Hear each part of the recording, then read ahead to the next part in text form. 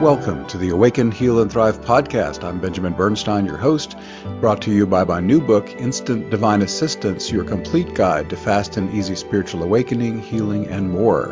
Available on Amazon. Click the link in the show notes or just go search Instant Divine Assistance. Today I'll be talking about how to stay grounded and focused. And this episode was inspired by a life coaching session I recently did for one of my clients.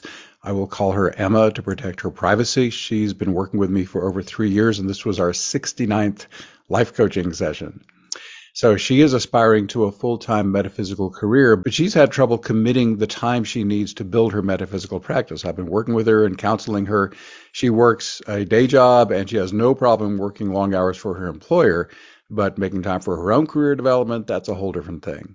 I'm going to give you just a tiny bit of astrology here. If you're not into astrology, just think of the Charlie Brown specials where the teacher goes, wah, wah, wah, wah, wah, wah. Ignore that part and just tune into the English.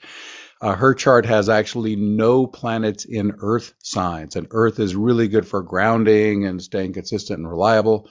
What's interesting is the only significant Earth in her chart is her 7th house cusp. We call that the descendant, and that's other people. So she's got Virgo there. That means she's happy to serve and stay grounded for other people, but not so much for herself. That's about all the astrology I'm going to give you.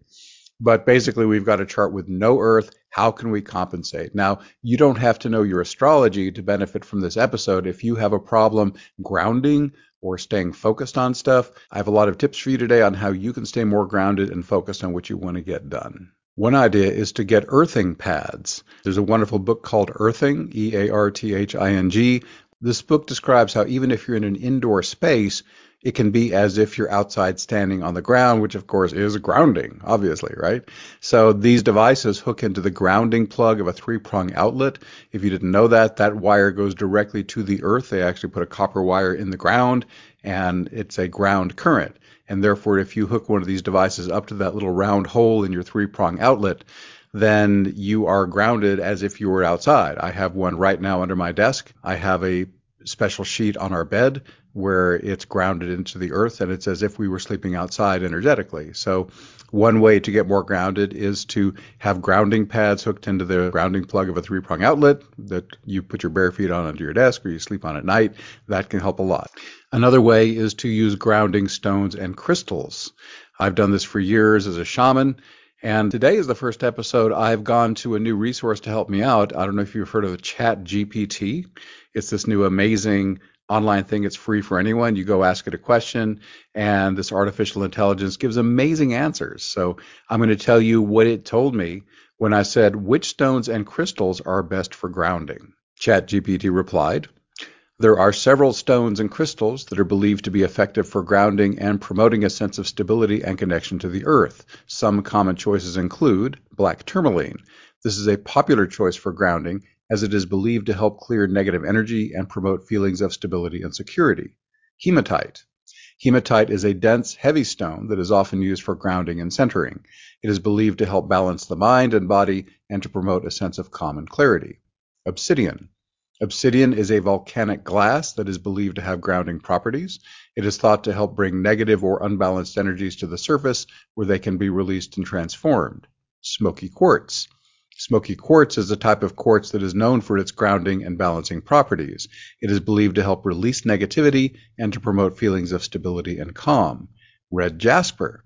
Red jasper is a grounding stone that is believed to help release negativity and promote feelings of stability and security.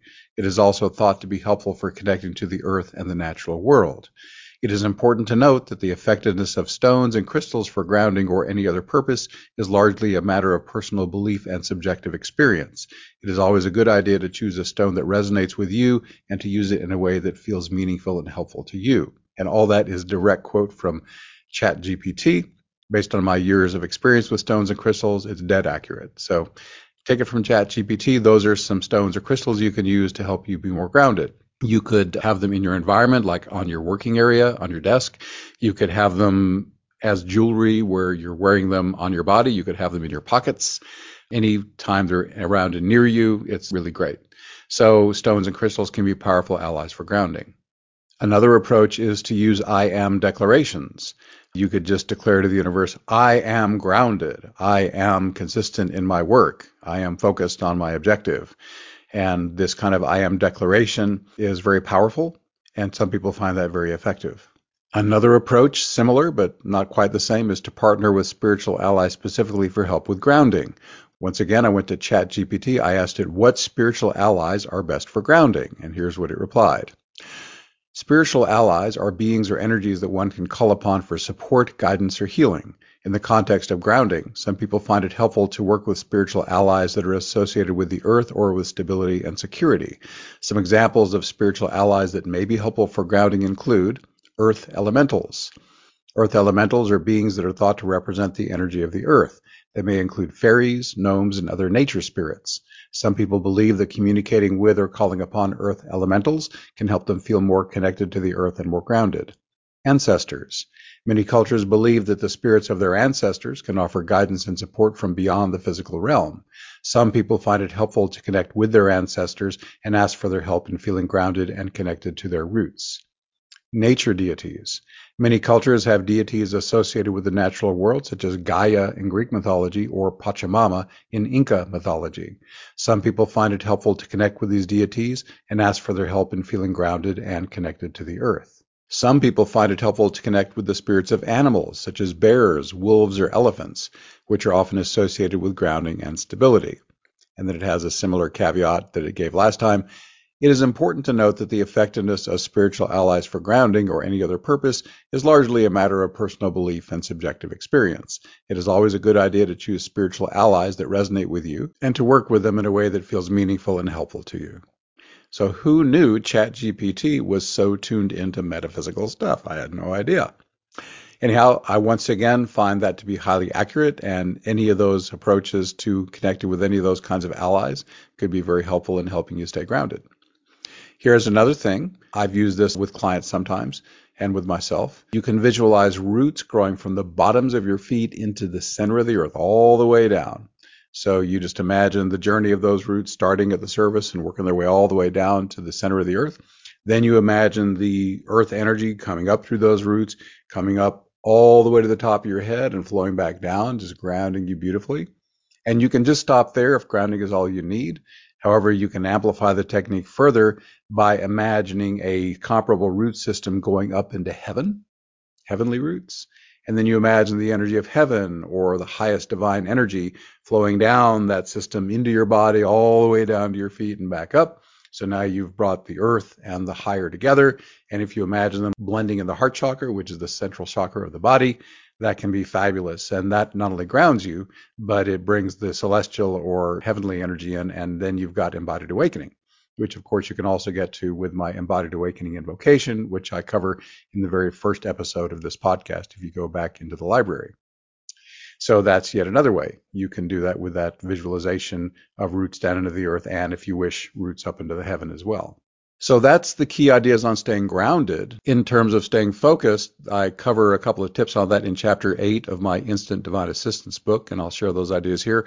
One is to set phone alarm reminders several times a day. Have an alarm go off and have a little note come up. Am I focused on my project, or whatever phrasing you want to use? In my book, I say to use phone alarms to ask if you're in embodied awakening right now, but of course you can remind yourself to check on anything. If you work with a calendar on a different device, like a computer or a tablet, you could have calendar reminders pop up as well. Any device would work for the reminders.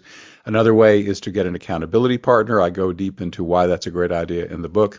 But the basic idea is if you have an accountability partner and they are checking in with you saying, did you do this thing that you said you were going to do? Because you asked them to check in with you, there's actually a 95% chance you'll do it. The odds of you actually completing something rise astronomically if you have an accountability partner actually checking in with you. And that's what I got for you this time. So that's some tips on how you can stay grounded and how you can stay focused. And I surely hope that's helpful to you. I'd love to know if this was helpful for you. So if there's a comment area, please feel free to leave a comment, or you can email me at benjamin@astroshaman.com. Thanks so much for checking into this episode of Awaken, Heal, and Thrive. Be sure to subscribe to this podcast if you haven't already, and I'll look forward to checking in with you again next week. If you enjoyed this podcast, you might also like my free online mini course. It's called Instant Divine Assistance, your free guide to fast and easy awakening and healing. It'll teach you how to invoke your own embodied awakening and healing and put it all into a simple daily practice. You can also check out my best-selling book that develops these ideas further. It's also called Instant Divine Assistance. In its first week, it hit #1 on Amazon in 11 categories and has tons of 5-star reviews. Finally, I have an online membership called Awakening Plus, where you can significantly speed up your spiritual evolution. Its slogan is also the name of this podcast: Awaken, Heal, and Thrive. You'll find links to all this wonderful stuff in the show notes.